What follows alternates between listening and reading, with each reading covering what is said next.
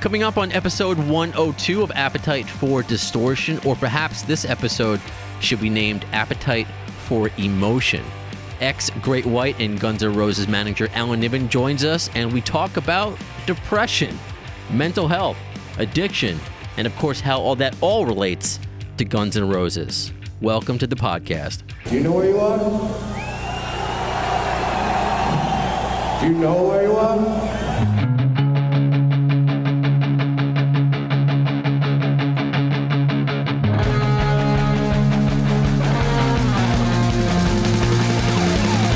This is Appetite for Distortion.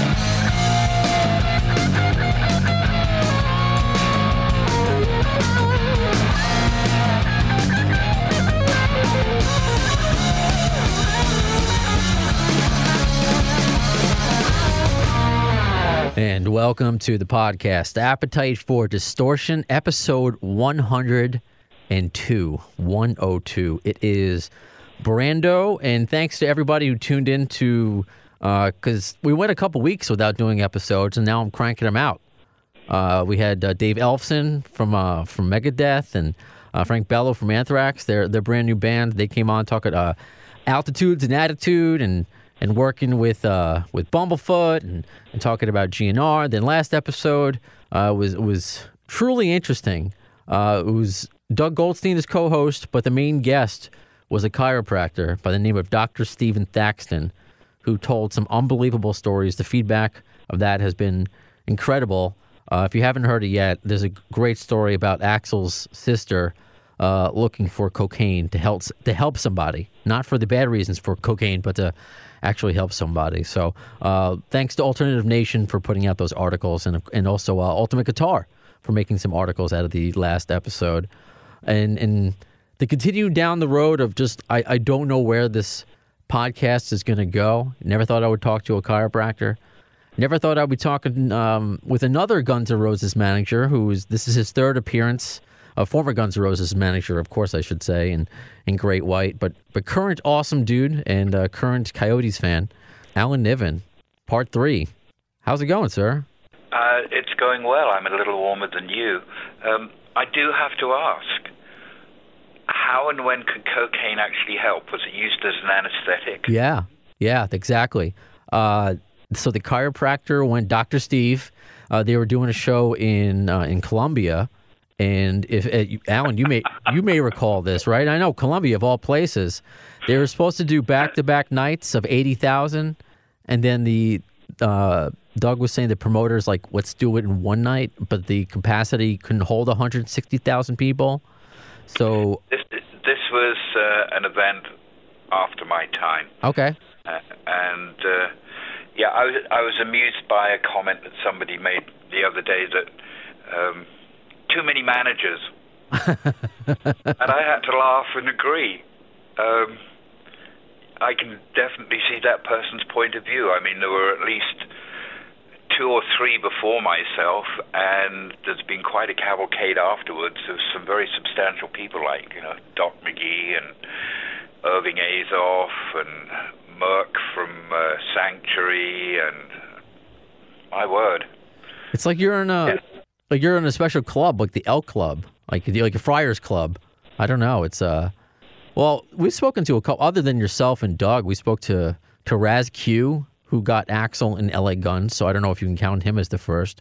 But Vicky Hamilton says she's the first. And, I mean, everyone who I've spoken to is nice. Of course, Team Brazil was very quiet, but that's just, I guess, how they do things. Well, they're very busy, aren't they? I mean, as a curly-head friend of mine pointed out recently, it takes 8 of them to keep Axl happy and moving. But I would make the observation that he's just done 2 years of very substantial touring. So you have to tip your hat to Team Brazil for getting that done. Well done. Oh, absolutely. I mean, it was a success. People thought it wouldn't last past the Troubadour show. So whatever is being done worked. Most of the people on the crew didn't think it would get past Coachella. Yeah, well, exactly. That's what I had meant as far as the first show. But to go back to what you said before, we were just talking off the air. You're home in Arizona, and I'm here in the bitter cold New York. Although, I mean, we have listeners everywhere. I mean, the Midwest is in the negatives. My brother who's in Ohio is sending me. That's the cool thing to do. I know, Alan, you're not big on social media, but the cool thing to do is to show the thermostat and how low it is. So, people in the negatives, I feel really bad for. But I mean, right now it's in the 20s, but it's been in the teens and here in New York, and it's just awful. And I just got into natural conversation with you and I about seasonal depression. It's just awful. And one of the things that keeps me going actually is this podcast. It's helped me get through some dark times in GNR. And I found it interesting. One of our conversations we've had off air as we talk, with Mitch LaFon about hockey. And, it's one of the cool perks that I've had doing this podcast is to kind of get friendly with some of the people that I've looked up to or just had this really cool life and still do. We were, because I was very open and honest about to you about my life, and you had said you got very depressed after Guns N' Roses, and as you alluded to before, they've gone through a cycle of managers. I feel like that now with the Knicks. Maybe the Guns N' Roses, like the Knicks, they have to get the right team and keep firing and hiring people. It almost sounds like Chelsea Football Club. Well, here in America, you're not. Well, you've been an American for a while. You've been in America for a while, but here in America, I don't know. I have some friends that like soccer. It's not for me. We can agree on hockey. We can talk hockey. I can't talk. Is Pele still playing? I'm just kidding. That I know. No, I don't think he's still playing. But there again, I think, when the thing about soccer, and we'll just digress for a moment. Sure. Get to the heavy things, but the thing about soccer is that I don't consider it the greatest of spectator sports, but if you've ever played it, it's a game anybody can play, and it can be a lot of fun to play. And if somebody's ever been into the game, if you drop a ball in front of them, they'll immediately revert back to being, 11 or 12 years old and think that they can run all afternoon and chase a ball around. You throw a soccer ball in front of me today, my brain will go, ooh, ball, let's play. And after about 30 seconds, my body goes, what the fuck do you think you're doing? Like one of your cats. Just stop. Your chest starts heaving, you can't breathe, and you go, oh, wow, that doesn't work so well anymore. No. You got to work up the cardio, Alan. You got to, go shark diving. You got to do the old Axel exercises of just running around for 2.5 hours. See where that gets you. Yeah, I wouldn't be doing that in a hurry. And when people talk about exercise, I find the notion of exercise for its own sake is very unedifying. But walking is what we're designed to do. So that's one good thing about living in a city. If you can walk places. Yeah, that's what my girlfriend likes, but I have my car, which is not good in the city, but that ties everything I think together. Why I have the car and soccer, because as I've spoken to you about, I have a neurological disability, which affects the muscles, because the message is called a demyelinating peripheral neuropathy. Not in any pain, just a weakness in the muscles due to that. So, I think initially when I got attracted to broadcasting as a kid, I wanted to be a sports broadcaster. Now, my disability started when I was around 9, and it's kind of slowly progressed over time. But just not being able to play sports, it kind of hurt to talk about it emotionally. And I think that's when I started to gravitate towards rock. And specifically, I mean, my first love, and it's funny, I think today, actually, as we're recording this, is the 25th anniversary of Dookie from Green Day. Right. Which, by the way, Alan, and I want to know your first album that you ever got of all time, first album ever that you got. It was my first album that I got in a cassette, and I got it in my Hanukkah stocking, my Snoopy Hanukkah stocking. Well, the first record that I ever got was actually a 45. It was 7-inch vinyl. And it was an instrumental by a band called The Shadows, and the track was called Apache. and the lead guitarist is a guy called Hank Marvin, and I may be wrong on this, but I believe he was playing the very first Stratocaster that was ever brought into the United Kingdom. He used to back an entertainer. I won't call him a rock and roller. He was dressed up as a rock and roller in the beginning of his career to be sort of English Elvis. His name was Cliff Richard. And the story is, I know it was that Cliff was in the U.S. and saw this interesting-looking, different-looking, shiny red guitar, and he bought it, and he brought it back for Hank Marvin, and that was the first Stratocaster to be brought back to London. But that was the first single I got. And, of course, the first LP was with the Beatles. Okay. Yeah. Very cool. That would be my first album. Very cool. Yeah, I think my first were Dookie and probably Dangerous from Michael Jackson, both cassettes, of course. Wow. My era. Make me feel old. Hey, I'm making people feel old. I think I showed my youngest brother, who's 22, a cassette player, and he didn't know how to use it. He's like, "What do you do?" Plenty of videos online of, the true youngins trying to work a rotary phone. Hey, at least I remember rotary phones. Yeah, that's kind of amusing to watch, isn't it? with old rotary phones. But I still have my original Sony Walkman. Okay. The first one that they brought out that had the little sliding potentiometers for volume control left and right. Sure. I've still got that, and it works. And if something works and you look after it, and if it was well built, it'll sustain. It'll work. And every now and then you'll pull out a box of cassettes and go, "Oh my God, look at these! I'd forgotten about these," and play one. But it's interesting that you say that not being able to talk about sport and not being able to participate in sport had that a serious effect on you. I think that's I think that's not an uncommon situation when people start to feel a little bit less than in their school, when they don't measure up on the sports field, or don't get picked, or don't have an affinity for and a coordination for being sporting. I went to British boarding school, so sport was a big part of the curriculum, and one was expected to participate, if not excel. And it was interesting because kids in my age group who started to get into music first and soonest were the ones who weren't playing on the rugby team. You're right, and you identify with what I'm trying to get across, and it's interesting, of course, to segue everything into what this podcast is about, why I started to gravitate towards Guns N' Roses. Green Day was probably, the early on in my disability. I really didn't understand. I thought I had a limp.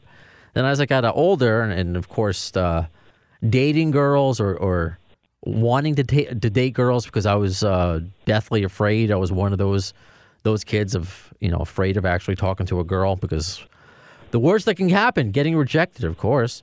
But then just seeing what Axl Rose represented to me at the time, which was this great balance of punk rock, which is what I got from Green Day, but the heaviness of metal and the blues and all of that just kind of spoke to me.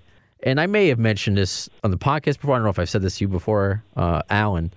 I had something, this was before, as we're talking about old versus new, this was before Facebook really became big. I think it was probably around the time of MySpace. I had something called a live journal, and that was where you would write your entries online about. It was an online diary, essentially. And my icon was the last scene in November Rain, where Axl had the raindrops. It was like a GIF before GIFs became really popular nowadays. But the animated raindrops going on his face. The backdrop, my whole background was Axl. Actually, I think I'm wearing a similar flannel right now today that he was wearing along with the kilt, and it was just something that it spoke to me. It was kind of an emotional band with emotional lyrics, but it was hard enough. It was okay enough for me to get.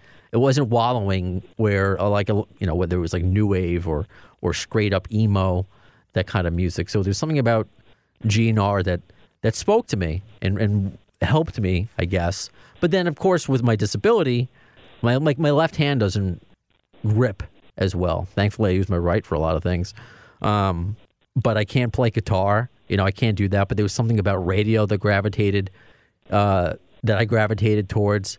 Playing bands that I loved on the radio. There was just something about it that I felt very inclusive. But as I've gotten to know you, sometimes it's like, does anyone feel like I feel? You've put your finger dead center on the heart of the matter, as far as I'm concerned. Obviously, if with the Beatles was my first album, it's getting harder and harder for me to convince people I'm 27 years old, and obviously getting a little older than that. But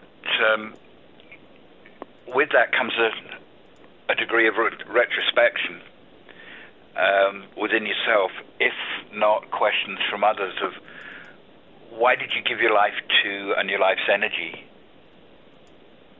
to rock and roll and pursuing that way of living. One of the things that I identified really early on, and when I was a kid, I developed, in my later teens, a pretty strong anti-authoritarian streak. But I identified the fact that we live in a coercive world, that we can be coerced by family, peer pressure, local society pressure. We have laws, state laws, national laws. We have spiritual and religious instruction, and in certain hands that is fire and brimstone. So talk about coercion there. Hold on 1 second while I take a sip of juice, if I may. No, all good. Is it gin and juice? No, just juice, darling. Oh, okay. And what I loved about rock and roll and music in an intelligent and spirited form was the fact that it could suspend alienation, and it has the capacity to bring people together by their own consent, and that to me is the critical aspect.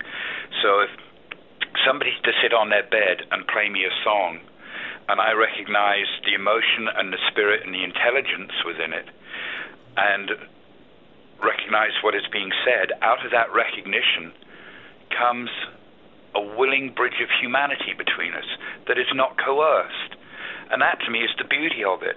This is us saying, yeah, I recognize you, you're cool, you're human, I like you too, and you do it musically, and it is something that is given willingly and not obliged.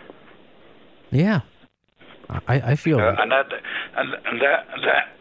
pardon me, that to me is the greatest significance of music at its best and at its highest.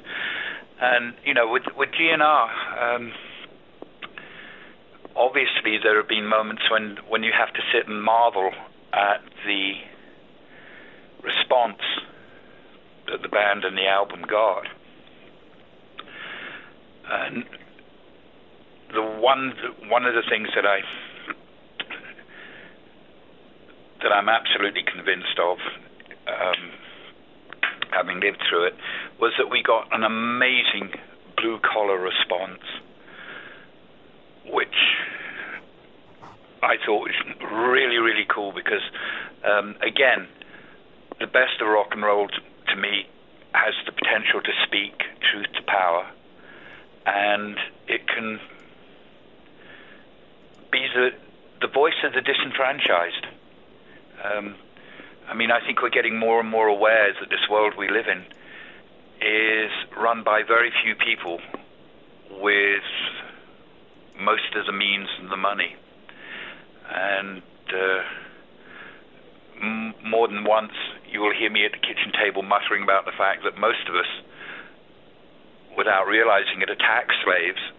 And if there's a slight political bent in this, I think one of the biggest cons ever perpetuated on society is that Republicans care about the working man. Good God, they don't. They'll say they do, but my God, when it comes down to it, they're the people behind the savings and loan scam. They're the people behind the derivative scams. They're the people behind the real estate scams. And I just wish mainstream and middle America would wake up to the fact that they're being abused and put a stop to it. Yeah, it's tough because I also do work on a political show. In addition, just a multitude of things I do at iHeart, and to hear it day in and day out, and this ties into everything with depression because it obviously, I mean, here in the United States, but a lot of people have been depressed the last 3 years, but that can be said of everybody across the world. There are far worse regimes and genocides and all the horrible things that happened. And I think that again that ties into why for me it's different for you having worked with Axl Rose, but for me seeing him at the time like a mythical figure, like he was He-Man or Homer Simpson. He was just a character, to me. Well, yeah, and I mean there was a deliberation there. There was a reason why we designed the Celtic cross for the skulls on it. And why is that? Well, it was to make it seem just a little more accessible. I love the idea of you being able to identify everybody in a band. John, Paul, George, and Ringo. It's the same concept, and it draws people closer to a musical entity if you can identify with everybody. So there was that sense of let's make everybody identifiable. No one's more significant than the other. And a major part of the rock and roll mythology is that you can beat the system and you can beat the man, and you can live a life that promises some freedom. And that it's almost a responsibility in my eyes for a band to hold together and stay together to honor and preserve that mythology, because out of that mythology comes hope. And I think that's also a part of the contract with the audience, in that those in the audience who have to suffer the daily grind, who have to work really hard, who are maybe in soul-destroying occupations or a means of life that they don't see much future in, they can come to a show and celebrate that, hey, some of the guys made it out of here, and there they are on stage, and we can celebrate that together in that moment. I think that's an important part of the contract between a legitimate band and its following.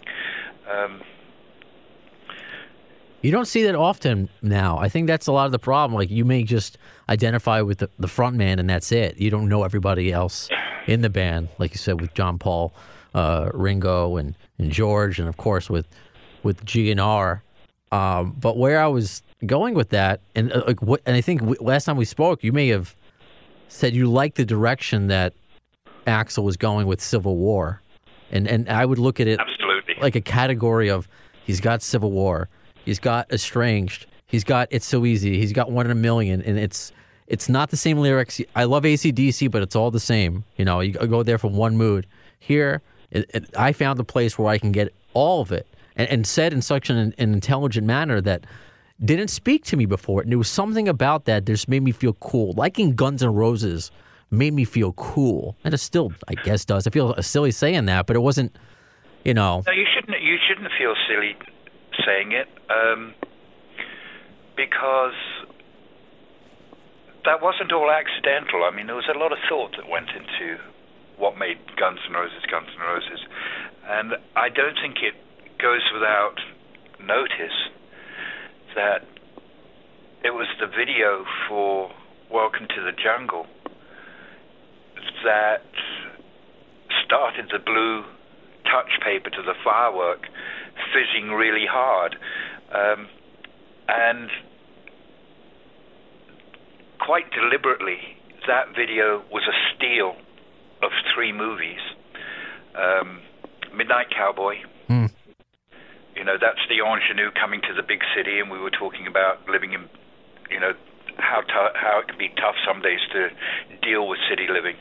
And here's the ingenue with the stem of grass in his mouth to denote, he's come from rural Hick Lafayette or wherever, but he's coming to the city to chase his dreams.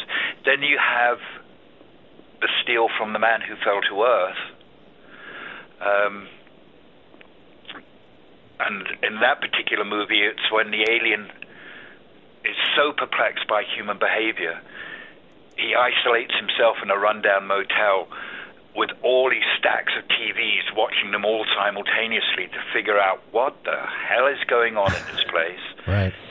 And then you have the steal from Clockwork Orange, where you're forced to watch one screen and it is driving you fucking crazy what's going on. And we intersperse that with actual news footage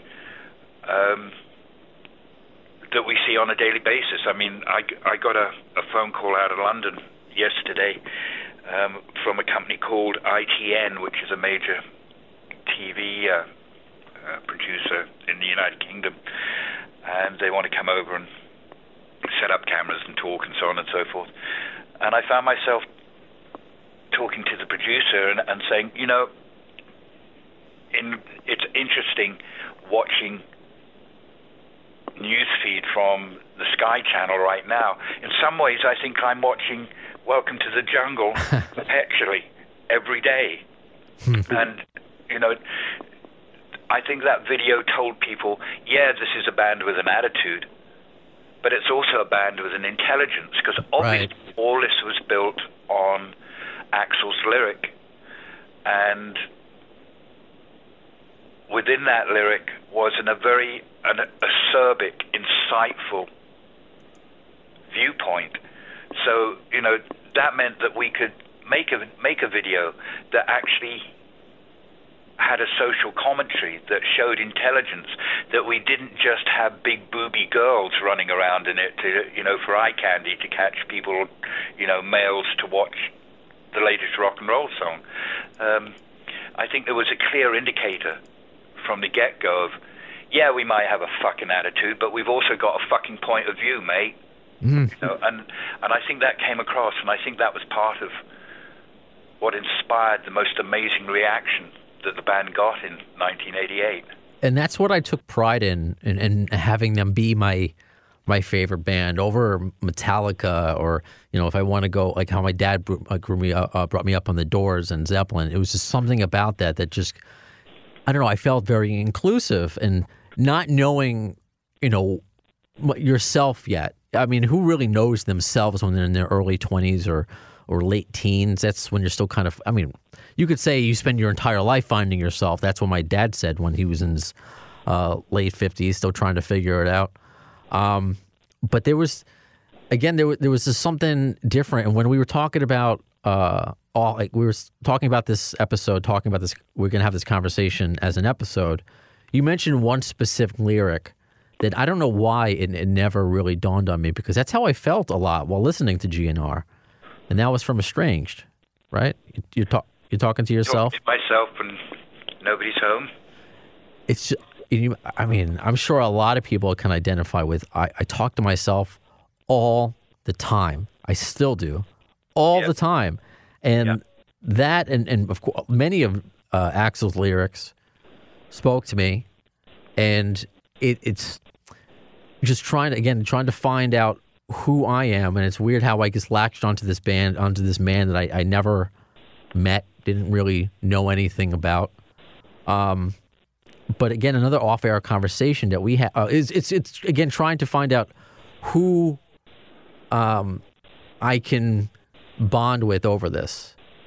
It's not just it's just me and a band. It's like it's getting involved with the fans. It's going on the forums and seeing that other people can feel like that as well. Is well, in some ways, is it that much different from? And I think this might have been the emotional and intellectual portal of the past. You know, it used to be very important to people to know which books you liked, and that people would bond through a certain book, and that would be the indicator of, okay, we've got some things in common. We can see things the same way. You know, because I think, you know, it's obviously a rite of human passage that when you get into your teens and your late teens, you go through a period of rejection where you're repudiating and rejecting the things that don't make sense to you. And you may not be able to even articulate it to yourself, but instinctively you know it's not right, or something's wrong, or you just feel that, no, this isn't for me. I don't get this. You know, when I was growing up, that was the middle class, heavy use of alcohol, the viewpoints that came out of that didn't work for me. And I went through that rite of passage that we all go through of pushing that away, and then slowly you start to build on the things that you go, yeah, this does work, you know, and that for me was music. Here's the interesting thing, though, and to tie it again into my stupid live journal, which was all GNR'd out. I ended up meeting. This was before Tinder and Bumble and all those dating websites. You know, just people would just find you randomly online through different means back then. Somebody friended me from Canada, Ottawa, Canada, to that saw that I had a common interest of Axl Rose, and we ended up, I don't know if you air quote dating for like a few years. So, but with that, like that relationship, and referring to what I said before about bonding with other fans over it, there was still something missing. Like for me, it's weird. I don't know how you are, Alan. It's like I need some sort of verification, like where the compliment is coming from. I need to, and it needs to be. It needs to be more than just a peer for me, because I think so low of myself, or I mean, I did, or still have issues with that. So finding out about, you know, Axl, that he had issues before growing up, things that I perceived as way worse than anything I had gone through at that time, disability included, and seeing what heights he reached, and also tying that into, when we talked about this last episode with Dr. Steve and Doug, was the lack of drugs that he wasn't as much of an addict as Slash was, as Duff, as Steven. So there was just something there that, like, okay, wow, this guy who to me was He-Man, he was a character that he suffered like me, and I would always defend him. A guy I didn't know. Oh, he's an asshole. Or this was, again, before, when he was like gone for 10 years. No one really knew. But I would defend him. Like, you don't know what he's going through. And I would feel like I was speaking for myself, too. You don't know what I'm going through. Why are you going to judge me? You don't know what Axl's going through. You put your finger on something really close to the center of the matter. And it made me smile when you referred to Axl as a character, because obviously you can talk about Bill Bailey. Right.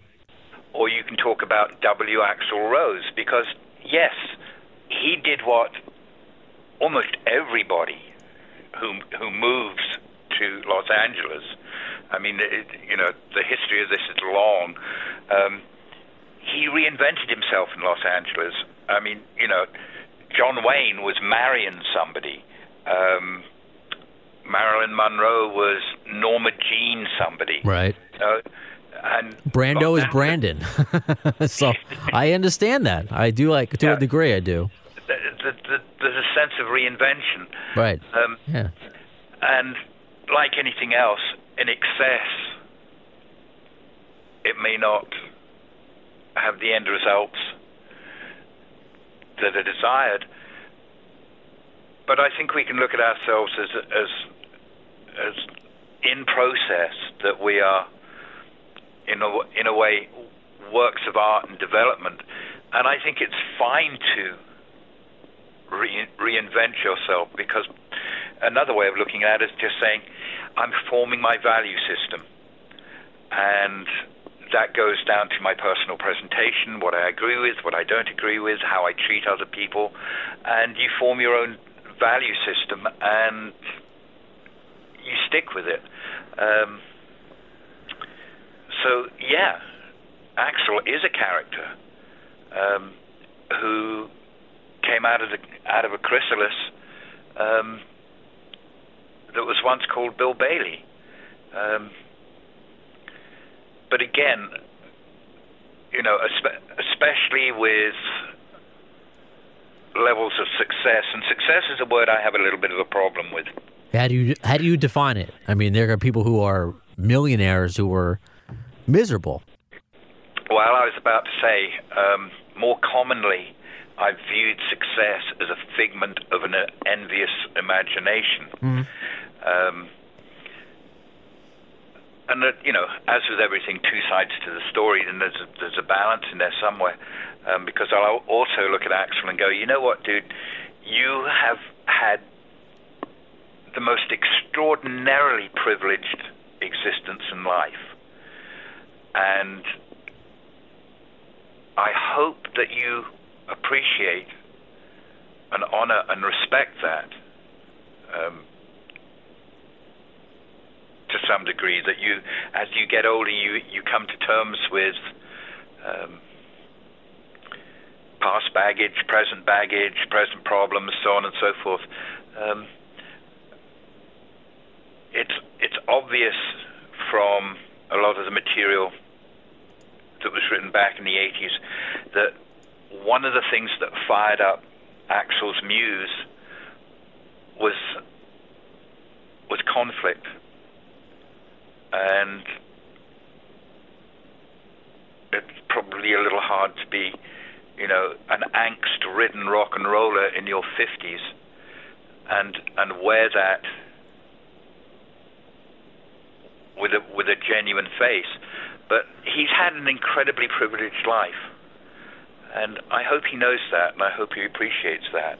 Not everybody comes from modest backgrounds in Indiana and ends up owning an extraordinarily large house overlooking the ocean in Malibu. That's a hell of a journey, and it was made with a lot of people. A lot of people put a lot of effort into that, and it was made with 4 other members of a band too. Chemistry and energy. It's a conversation I've had with other people before too, is that I sometimes look at bands and see them as an attempt by people who have come from really dysfunctional backgrounds and families to create their perfect family. And when it's one for all and all for one, and against the odds, everybody holds together. But inevitably, if the band becomes successful, at some point, all the dysfunctional baggage that has been brought by everybody into the band gets opened up and unpacked, and your band starts to fall apart. You know, there's a kind of sad inevitability to that with a band that does do very, very well, it seems. I mean, I think we can count on one hand the super bands that actually manage to hold together. Yeah, very few. I mean, I'm just trying to... Who would you say? Rush? Yes. But if you watch their documentaries, they pride themselves in being ordinary. Yeah. They pride themselves in not being over the top with drinking, and they pride themselves in the fact that they weren't into drugs and so on and so forth. But, you know, a super successful band also becomes a generator of income and a generator of salaries, and you start finding that you've got a crew that you've got to look after, and you bond with that crew because you're out there traveling together week after week, month after month, and you're painfully aware that they're dependent for their livelihood on the activity of the band, and you take that responsibly. You have a record company that's making bukus of money off you. They want more product. They want to make more profit. So it becomes a little bit of a pressure cooker too. It's difficult to keep that all in check sometimes. I think that's what gravitated me a lot towards. I'm not much of and I feel stupid saying this, I'm not much of a reader. I know how to read. I've just never been a book person. But there was a period in my life, and it was probably when I first started my radio career, when I actually did take public transportation, and I would start reading specifically autobiographies. The one that really drew me in first was The Dirt. It's funny how long ago I read the book, and now the movie is finally going to come out on Netflix. But reading Stevens, reading Slash's, Anthony Kiedis's is one of the best that I've read, and just seeing what everything that you're talking about, gone through, whether it's the family life, whether they started out as the Saul Hudson, as somebody else, a normal person to grow up to be that character, and the path that they've gone through, that we've all gone through, whether it be actual addiction, whether it be family shit, whether it's problems at work. There was something that really I wanted to read about it because I felt like it was a life that I wasn't living. I felt what they were going through, but I was so much of an introvert that I never got to experience all the heartbreaks and the successes. I guess kept to myself. There was something that just really attracted to me to these stories, and I would take solace from knowing that these famous people, as silly it is, because these are just people, whether they're famous or not, shouldn't matter, but this culture makes them matter. That's why, like what you just said before, I hope Axl, and I definitely not speaking on his behalf, I can't, does appreciate what he means to other people, which is why I hope he's writing a book, which is, I think he would do a lot for mental health if he spoke out about it. It's the right, I feel like he might be the right person with the right platform to talk about these things. Slash talks about it, Duff, of course, talks about it, but I feel like Axl would really start a major conversation, someone like him on his level, to talk about mental health, and to see him now, how him smiling on stage to what he was. Like, how did you get there? It doesn't have to be the dirt of all the bullshit, the GNR lies, so to speak, but how did you get from such an angry Axl to where you are now, where you're smiling and waving on stage? I feel like that could help a lot of people if we knew how that happened. Yeah, I think you're right. And I mean, the last thing I'd want to do is, go, woe is me, everything is terrible. But the fact of the matter is that, the rise of a band is a magical thing. And there are many splendid and wonderful moments in that process. But, a cliche is a cliche is a cliche because it's got a kernel of truth in it. And when something becomes successful, and when things change around you, and people change around you, and we can talk a little bit later about, who's the first to realize, the band's getting successful. It's the people around the band, and they start behaving differently. They become more deferential, they want to hang out, and you're kind of looking around and going, what went on? This person isn't the same person he was 6 months ago to me. But getting back to the cliche, it is absolutely true that when you get a big bank account, or when the structure of your life changes, it may cure the problems you had before then, but it will bring its own problems, and they can be just as vexing and taxing and grinding as more commonplace problems. I always used to laugh at David Lee Roth's comment, money can't buy you happiness, but you can buy a yacht and pull up right next to it and drop anchor. He is a wise, wise man, that Diamond Dave. That's someone I would look. See, that's. I'm glad you brought him up, because one of my good friends, and as I'm sure you know, people grow older, have kids, you don't talk to them as much, but one of my good friends, Chris Bichelle, as my favorite band was Guns N' Roses, his was Van Halen, where I would, be the cliche Jewish guy who's, everything is I'm so neurotic and everything's a problem and I worry. He just was cool as a cucumber. He was Mr. David Lee Roth. I'm like, how do you do that? Like, how do you get to that level? Is it just liking Van Halen? And that's why he would sometimes he would shit on grunge, like how sad it was. He's like, no, I want to party like Poison. I want to be like Van Halen and just have this, this fun attitude. And he even told me once to give me the advice, like, just look in the mirror and say, you are so fucking good looking, and just say that every day, and one day you'll start to believe it.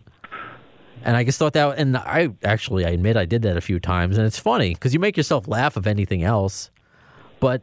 Again, the Axl part of it, the GNR part of it, and to see the turmoil the band went through, it was just a wave that I kind of rode.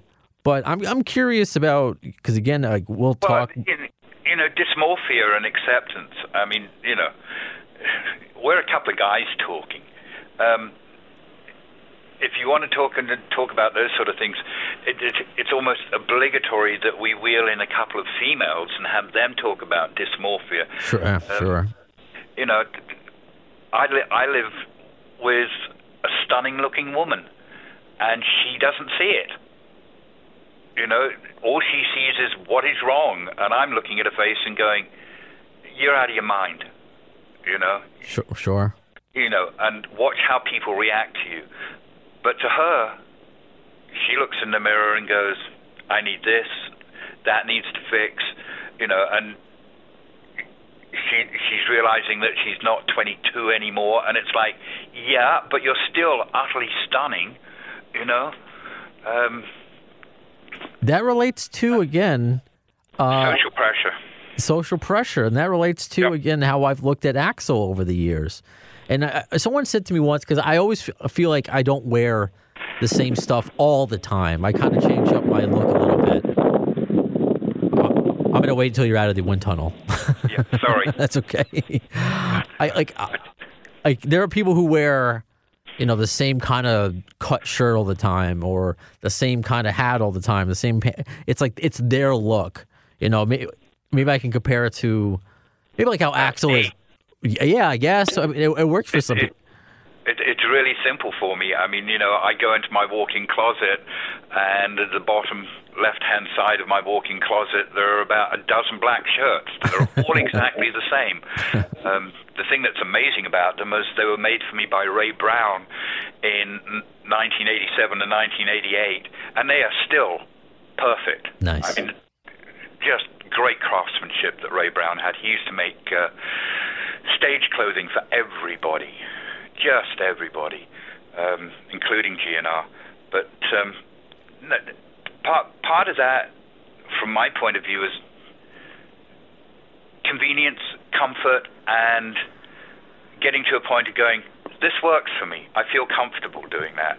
So, do I care that I wear a pair of black jeans and a black shirt every day? No, that just works for me. I'm comfortable doing that. So, the flamboyance in clothing is, I full jacket or two, but basically, I'm comfortable with my own little uniform. I got you, and I have plenty of friends. I mean, just like every other rocker, I have a million black T-shirts and a million band T-shirts. But it's just the subtle things that I might do that, because I'll have friends that just wear a shirt with a hoodie every day, and that's just like their look. But to compare to, of course, our 6 degrees of G&R Bacon, to grow up to see Axl always changing his look, and he is a good-looking guy. And I'm like, that's so cool how he can always change his look and how he, it highlights this, highlights that. And I would look at him as far as like a fashion, role model, so to speak, to again find myself. I'm trying to find myself through Axl Rose, which sounds like a book. I was really happy when he got away from the big hair that you can see in the Jungle video. Sure. That was. I think he got tired of Duff walking into a room, looking at him and going, "Nice hair, dude," just dripping with cynicism. And I think Duff finally, edged him into something that worked a little better for him. But again, for a performer, there are pressures there. Am I still going to be loved? Am I still going to be relevant? Do I need to reinvent myself? Some people start their careers knowing that they're going to reinvent as often as possible to re-stimulate interest. I mean, Lady Gaga took it from Madonna. Madonna took it from David Bowie. Those are people who tried to keep 2 or 3 steps ahead of being passé or last year, and lived in fear of that. It's so much worse now because you're right. You can look at David Bowie or Grace Jones, and it was before social media, but now it bothers me. And people going back to David Lee Roth, and of course talking about Axl, they've obviously aged, as we all do. We were talking about your wonderful lady there. We all age. It's just what social media does. And it's just, look where Axl seems to be in such a good place now, and then people just picking on his looks. And it's just, and I'm still obsessed with mine, and just to think that, like, wow, I could be an Axl Rose and still get shit. And it boggles my mind, because how many people out there go through their family photo album and then turn and go, "Grandma, you look awful. You used to look so much better when you were 20. You're grandma. You should be embarrassed." No one says that. Everyone becomes a grandma. Everyone becomes a grandpa. Even Axl. I mean, come on. You know that one of the primary rules of the internet is don't scroll down. Yeah. Don't, whatever you do, go onto a comment board. Because there are a lot of mean spirits being expressed there, and I don't think it's too superficial to say, I think a lot of that mean-spiritedness comes from envy and people thinking that being able to post something that lots of people will read equates them to the subject of their venom. Yep. And it's rather sad, but on the other hand, take a look at that person who's being venomous and unpleasant, and just stop for a second and go, I wonder what his shoes are like. I wonder if I'd want to walk a mile in them. What kind of life have they got? What have they got to look forward to? What gives them hope? What lifts their spirit? I think we do a terrible job in this society in lifting people's spirits. I think we are far too predatory and focused on making profit for big entities. You can look at television and go, yeah, what's on the menu today? Oh, right, sex and death for a change. Every day we're pumping sex and death through the screen. And you look at the rise of the Marvel films. Mm-hmm. That's that cartoon thing of I could be a superhero. and sitting in the movie and identifying with my favorite character momentarily. I'm beating life instead of life beating the shit out of me. So I think some of that mean spirit comes from there. And, we agreed to have a conversation today because we were going to touch on depression. And I think the reason that you and I agreed to do it was certainly not to have an oh, woe is me moment. No, not at all. But anybody who is in a depressed state of mind, I think it might help just a tiny bit to hear from somebody who has been through it profoundly to the point of being suicidal. Sure. To have somebody say, you know what, hang in there, try and do some things that will change your viewpoint, exercise it a little bit more, maybe get a pet, do something that makes you feel better, put on your favorite record, because you can get through it. It is possible to get through. Everything isn't always dark. There is always a sunrise at some point. Nothing lasts forever. And if you're suffering from depression, I will tell you, as somebody who had it in spades at one point, you can get through it. And when you do get through it, you find it was worth getting through. You find yourself perhaps in a relationship that you had no expectation of. And you might have been in a state of mind where I was entirely reclusive. I didn't want to talk to anybody. I didn't want anybody around, let alone a fucking relationship and deal with that. And then, boom, one day it just burst through my front door, and I had to deal with it.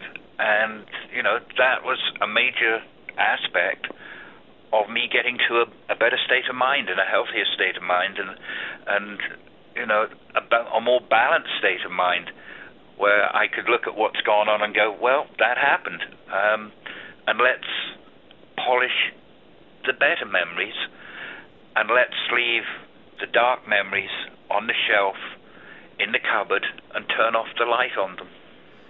Can you take us through, because I've, sprinkled in my story throughout, but I think people listening care, and I say this care more about you than me right now. Are you able to take us through what happened specifically, or just maybe, you don't have to go into specifics if you don't want, but just what happened? Like, where were you mentally?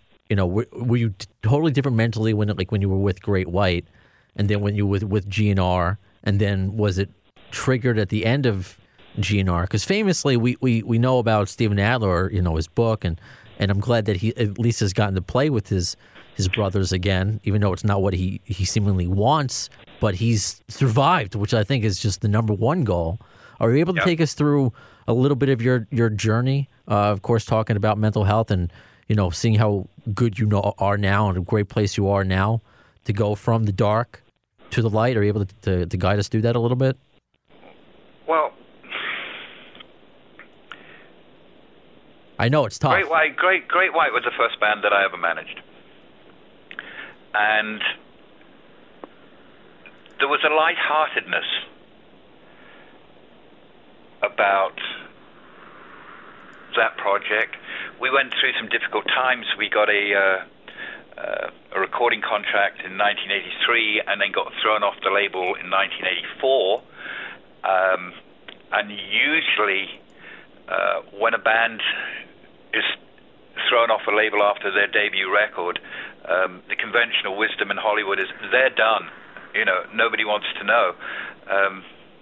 My point of view was a little bit different. My point of view was, if we were worth signing in 1983, we're damn sight worth more now that we've had a year on the road with the likes of Whitesnake and Judas Priest and gone through a major recording process and been on a very, very steep, fast learning curve for a year. And we're all better now than we were in 83. And our relationship with EMI USA may have gone to shit, but it doesn't mean to say we can't have a good relationship with another label. Ironically, it took me a year and a half to reinvent the band and to get them re-signed, and we ended up on Capitol, which was, the label that owned EMI USA. How ironic is that? But the point of pointing that out is it wasn't all beer and Skittles all the way. We had adversity, and we had to hold together and stay together and apply our intelligence and our skills and our talents to go after what we all wanted to get after. But in general, there was a lightheartedness about it. And, Jack Russell, bless his heart, for all his incredible faults that he will readily admit at this time in his life, he was also a very amusing person to be around. He was a lot of fun at times. And when I took on GNR, it immediately felt like more of a strain and more working. And there was a good amount of stress around that entity from the get-go. I'll never forget Izzy bursting into my hotel room on about the third date of the first national tour that the band did with opening for The Cult. And he bursts into my room, doesn't say hello or anything, he just pushes past me, flops into the sofa, looks at me, and I go, Izzy, what up? And Izzy looks at me and he goes, that fucker makes us miserable every fucking day. And, and I look at him and I go, yeah, well, Axl's got issues. We know this. He's Axl, but we're out on tour. Let's look at what's working and what the bright side is. But the point was there was stress and anxiety around that entity from the very get-go. And it wasn't particularly light-hearted. And it was also interesting to me that, Slash felt it was reasonably carefree until Donington. That had an impact on us all. And I think he said it in his book that was the moment when, for him, GNR no longer felt in any way at any time carefree. So there was always stress there. And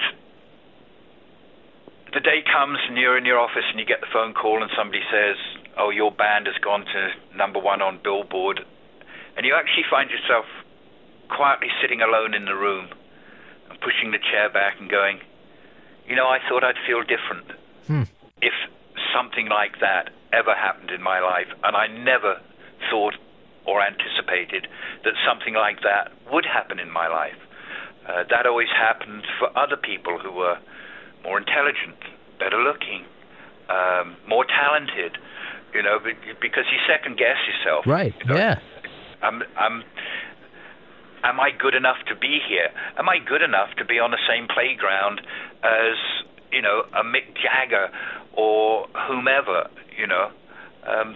You always second guess and doubt yourself. And it's only in hindsight you look back and go, we were pretty damn good at what we did, and we were pretty smart at what we did, and we made some pretty good music. You can see it in hindsight now. But in the moment, you kind of wonder. You're saying a lot of relatable things. There are people who lose their job and they have to collect themselves, and the family has to work through it. Do you persevere? Do you dig the well deeper? I mean, are there certain family members that may cause more friction, making a situation even worse? So you're saying things that are really, they're on the GNR level, but they're common people problems. You just used a really significant word. You said job. And when I got the phone call from Axl saying he was going to breach contract and he didn't want to work with me anymore, that had an impact on me that I didn't anticipate. Because for me, what I was doing was not a job, it was a way of life. And I felt a much stronger connection to the people I was working with than people in a job situation. I'd worked at Virgin, Green World, it was a different kind of relationship. And whereas when you have a job, you can clock out at 5 or 6.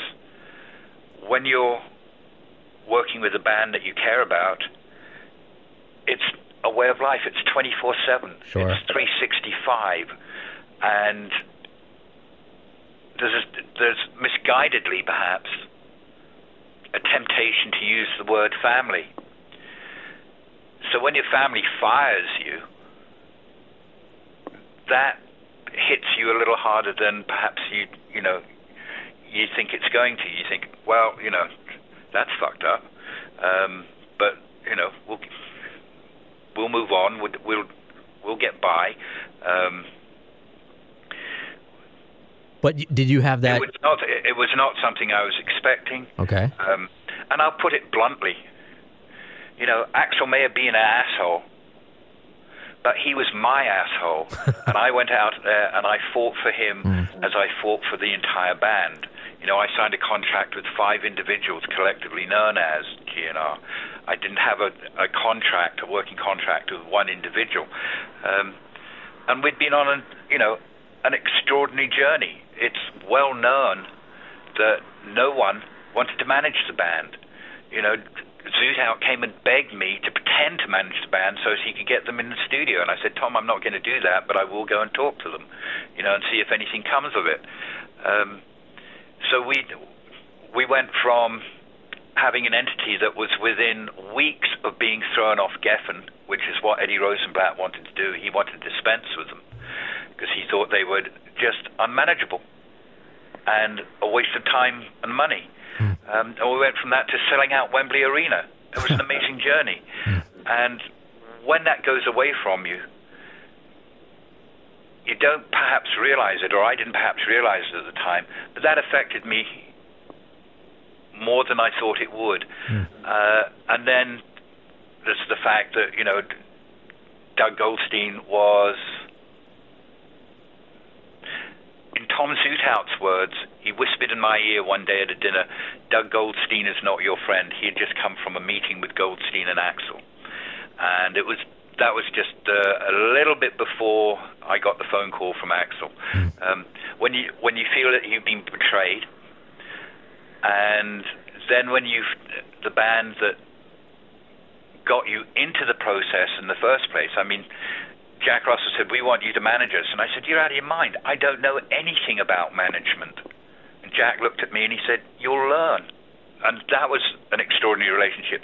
So when that one went away too, and from 1995 until just last year, if you'd put me and Jack in the same room, you might just as well bring a pine box as well, because I'd have fucking killed him, But we've actually seen each other, spent a little time together in the last few months, and his physical condition is not good, and Lord knows how many NDEs he's had, near-death experiences he's had. But the person I know today is just as funny, but now he's better connected to his intelligence, and more significantly, he's far more connected to his sense of spirit, and he's really grown, and he's a much better person. But even so, when that band went away, again, after 13 years, that was an impact. And then when you finally get to the point where you find out that when the woman you're married to finally says something of profound honesty to you, and she says, your problem is that you just did not understand that for me, our marriage was a matter of convenient opportunities. That's one way of putting it. Oh, well, now you're not just on the slippery slope. Now you're over the cliff edge, emotionally and spiritually. Now you're at a point of going, what the fuck? Everything I valued, everything I put my energy into, everything I put my intelligence into, everything I put my love into, has turned out to be false and not what I thought it was. And that's the moment where the soil under your feet liquefies and you sink. In a nutshell, that's what took me over the edge, and I went totally over the edge for quite a while. A lot of your story, obviously, it's on another level because they're dealing with famous bands, but just the premise, very identifiable to, I'm sure, many of our listeners, but to me, and it ties into this podcast.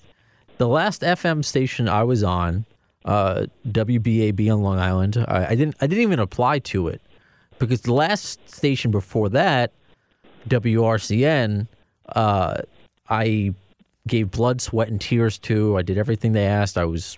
Everything I worked on was successful, but being let go because they didn't want to pay me more than $20,000 a year. Yes, radio in some places is that bad.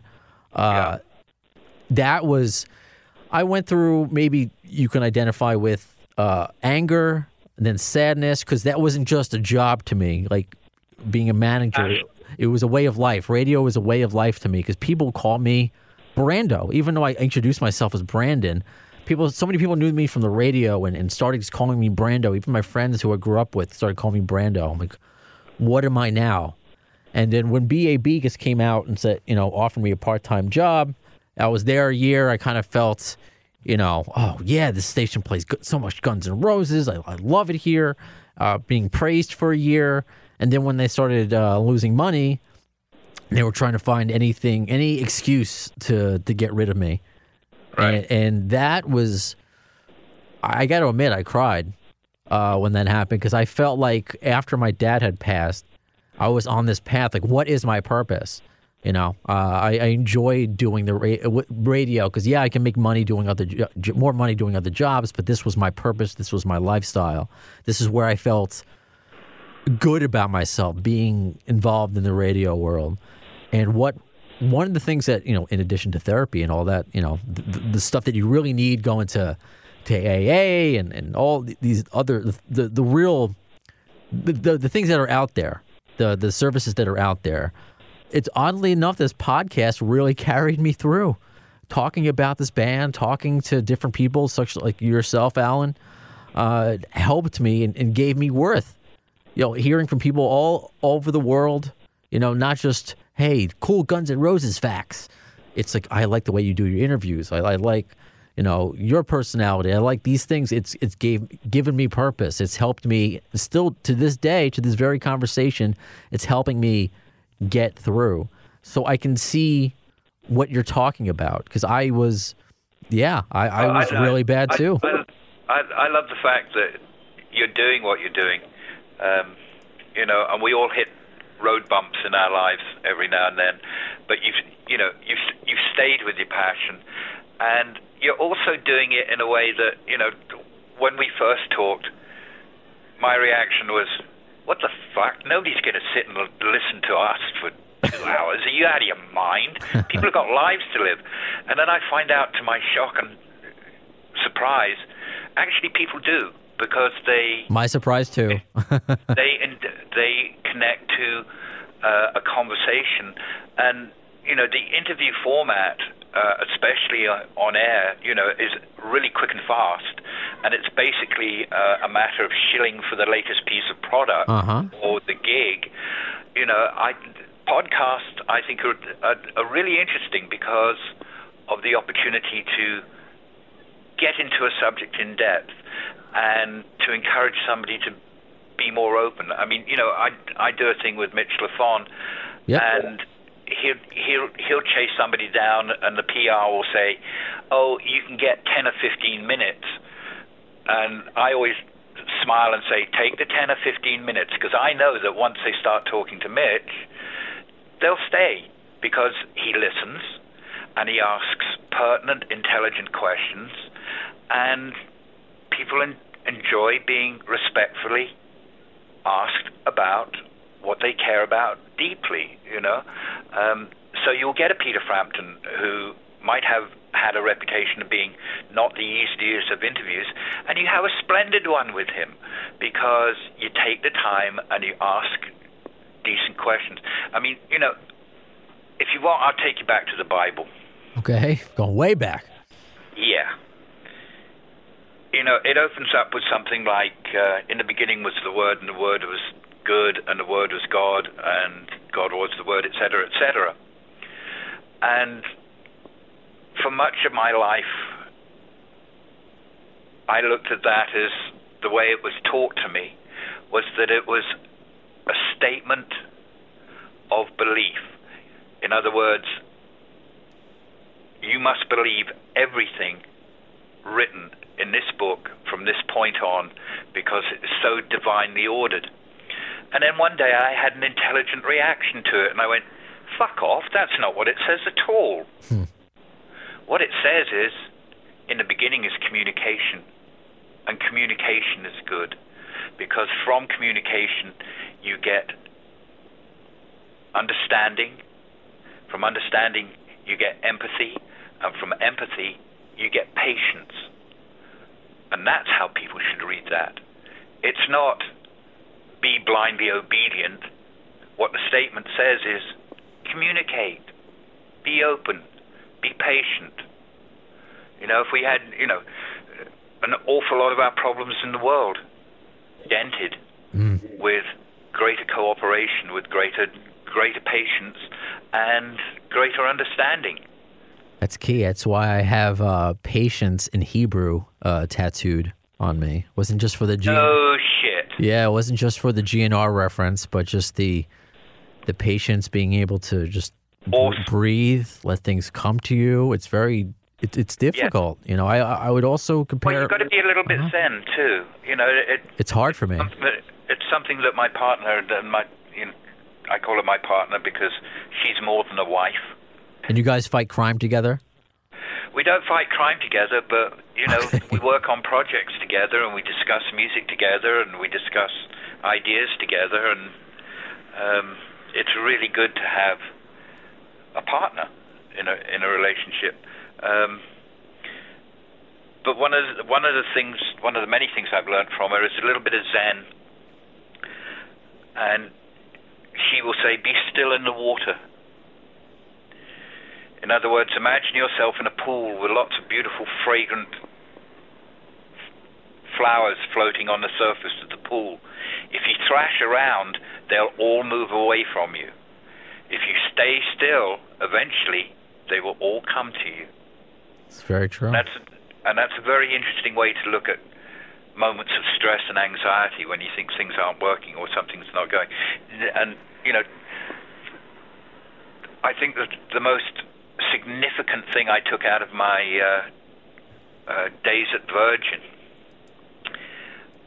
was a first-hand understanding through experience of the power of the word yes.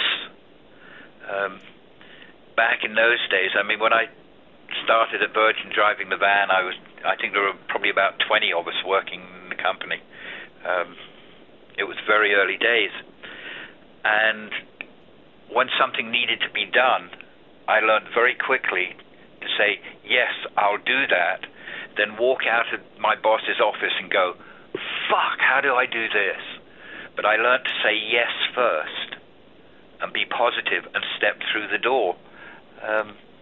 And again, that is also something that I think is a little bit of a key to unlock depression. It's be prepared to say yes. Be prepared to step through a door that you don't know exactly what's on the other side. Be prepared to say, yes, I'll go out and have a beer with you, or I'll go out and have a burger with you. Say yes, go do something, because that's how doors open, is with the key of yes. It's very true. That's something, again, that I've learned is just to go out and to experience, because in a weird way, I was identifying again with Axl being away, kind of being hidden, being a hermit. Again, what the public perception was. And it was just a little thing of just him going out, and it wasn't like a conscious thing. I was like, oh, Axl's out and about. I'll be out and about. It wasn't like I actively said that, but it's just those certain people in your life, whether it is a rock star you never met, whether it's a family member, a relationship, a job. It's all the variables. It's people, places, and things they teach you in AA that help you. Yeah, I mean, there's a reason why they have Jedis in those Star Wars movies. I mean, all of us like to look to somebody as a guide. All of us like to look to somebody as an example. And all of us like to look at somebody as personifying possibility. It's not a crazy thing to be encouraged that somebody you admire is out and about and photographed and seen and go, you know what, I'm going to pull my trousers on and go out too. That's not a crazy thing. That's easily understandable in the human mind. It's very true. And I'm glad that Axl said yes to getting back with Slash and vice versa. And I'm glad that you, Alan, said yes to doing this podcast, because I think our second conversation on air, you're like, hey, I'm like, hey, whenever you want to come back, you're like, I think that's enough GNR for quite a while. And, I love the fact because, I always thank... Well, certainly enough of me. No, people like people like hearing from you. I know sometimes you got to put out statements to get your voice out, but you're always welcome here. I mean, it's on my my press release, or if you want to call it, like what it's what I put to iHeart to help sell this podcast is your quote that you said to me about, I enjoy those who avoid cliche rockisms and making a worthwhile conversation.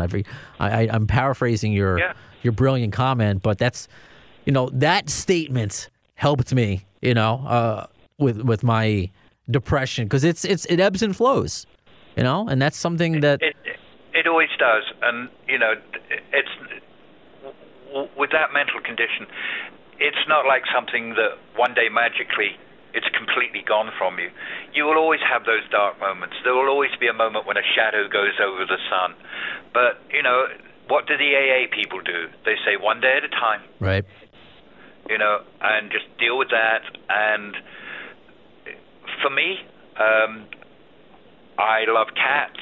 And if I sit down and have a smoke and spend a little time with my cat, then what was oppressive in my mind, 15, 20 minutes ago, has lessened. It's not as bad anymore, and it's taken its proportion, and it's not overwhelming. That's, depression for me is two things. It's being overwhelmed and dispirited, and it's fatigue, and being thoroughly fatigued with oneself as much as anything. But as I said before, if anybody's listening, and if this means anything to you, you can get by it. That's why I wanted to talk about this today with you, Alan, because I need to tell myself that. I need to be an example for my younger brothers, and I have gotten listeners when I've talked about, we get into conversations about Wes Darkeen, or of course Axl himself, what Slash has gone through. When I spoke to a couple of the McKagan brothers talking about, Duff's journey, and I feel like I have to, if I want someone else to share their story, I'm going to share my story, and people seem to appreciate that. So, I hope, in addition to some cool GNR stuff, is people are going to take something from our conversation today, because it's something that's not going to go away as long as humans exist. It's something that we're going to have to battle, because we've certainly created a society that I don't know if it helps. Maybe a society that hurts mental health. I think it's good now that we're trying to find outlets, and it's being spoken about more, and it's not as taboo anymore. Yep. So that's why, again, what I said before, I think if Axl Rose spoke about this, he doesn't have to talk about, the dirt stuff. He doesn't have to talk about all these things that happened during the Chinese democracy era, his relationship with Slash. How did he get to where he is now? Assuming, because that's what it seems to be, he's in a good place, because I think it would help. And they always say, as long as you help one person, hey, that one person has a family. It affects so many more. So you can literally be saving lives. So, I hope it happens. Not that I would know, but as a mildly curious observer, I'd look at Axel and if I were asked to identify what has helped him most, I would look at it and I'd say, I don't really consider Team Brazil to be brilliant managers. I mean, good God, the mistakes they've made. I mean, the box set, give me a break. But this is what I always think. I think they've been a family for him. And I think that he actually, we were talking earlier about people forming bands to form their perfect family. Right. But I don't know if he's got a perfect family, and every family has its problems. But I think he's got one. And I think that's what he needed, and that's what he wanted, and he's finally got one. Yeah, and that's why I've never officially reached out, but if that's what Team Brazil did for him to give him the family, bless them, because it's... Yep. It got him through 2 years of touring. Yeah, and we'll see what the future holds. I mean, we know what Slash is doing. Duff's coming out with a solo record. Gilby Clarke's coming out with another record, first time in a long time. I mean, now the rumors Brian Johnson's back in AC/DC. I would have loved to have seen. I know you different from opinion. I liked Axl DC, but I'm not sure that Brian is that his condition is going to let him tour. It's the rumor I've heard. Okay. That, they could record together, but he may not tour with them. So Axl DC may well be an entity next year. Who knows? Oh, well, that would be cool, and I would love, if there would be on the new album, like Axl sings on it with Brian. How badass would that be? And think again, Brian's been through a lot. It's all these guys that we idolize, we look up to as figures, or just people, just flesh and blood. We were all once Bill Bailey, so to speak. Yeah, and there's no school to go to deal with quote-unquote success. And don't be surprised if you're very successful. At some point, you'll get a little taste of PTSD. Yeah. Oh, yeah. No, I know about that as well.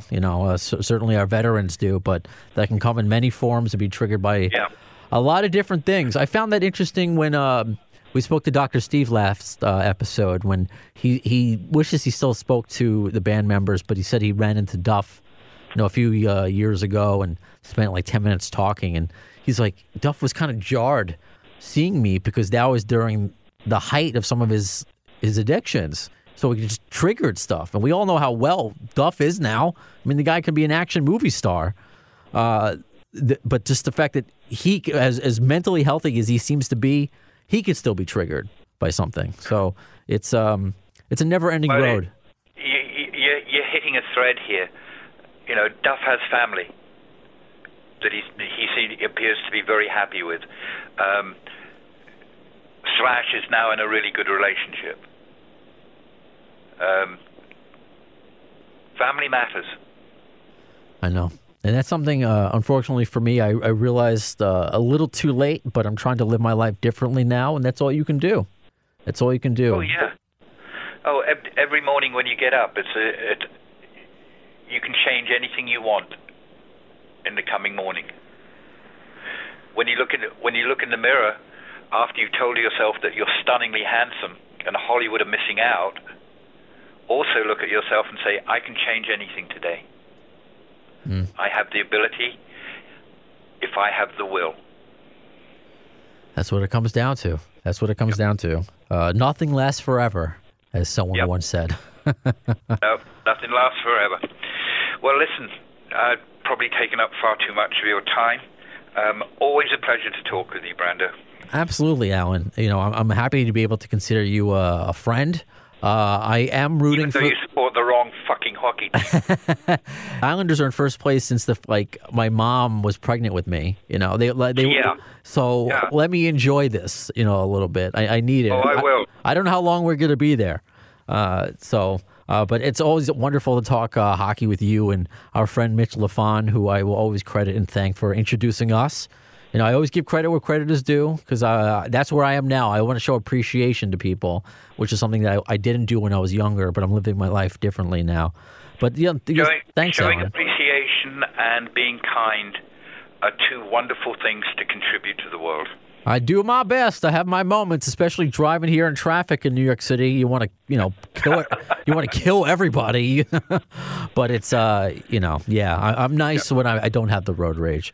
But Alan, obviously, you're always welcome on, and to talk about whatever you want to talk about: hockey, mental health, of course, and if it ties to Guns N' Roses, great. But I know my listeners enjoy hearing from you, and I know I love talking to you.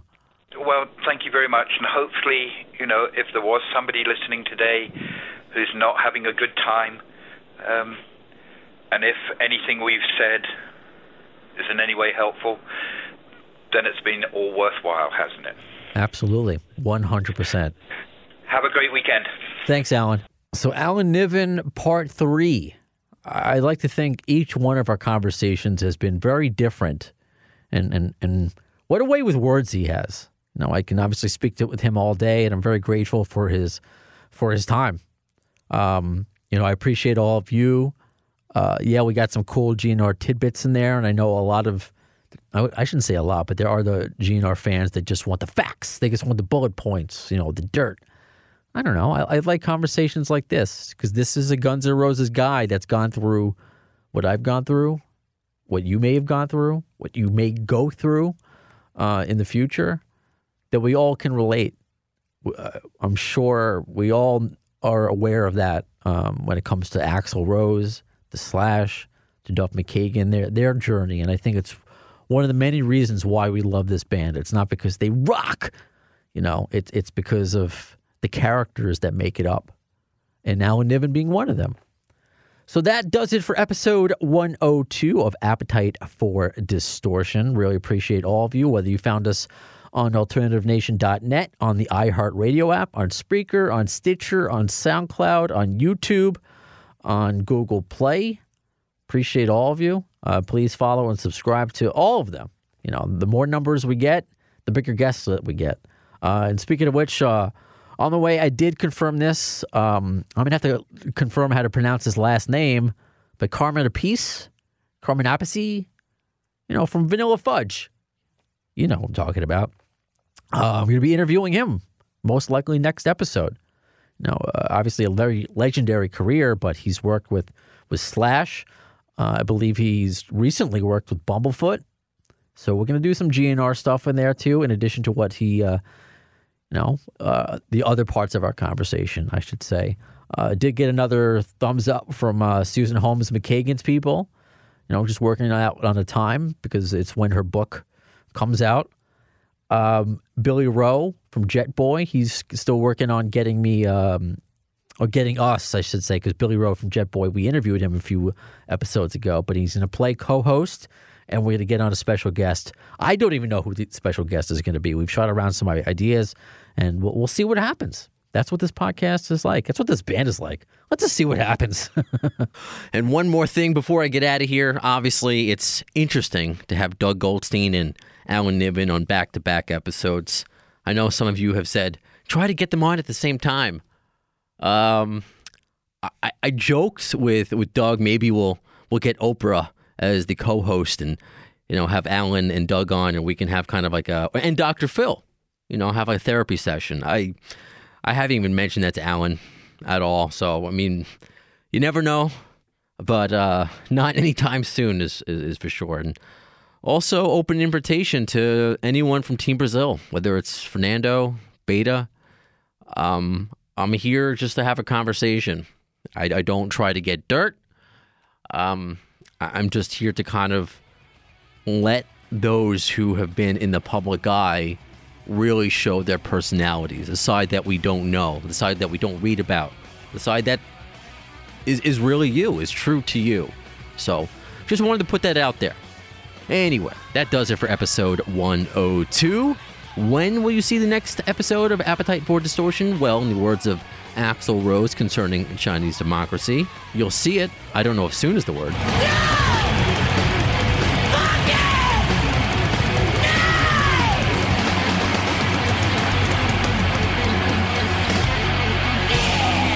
Thanks to the lame ass security, I'm going home.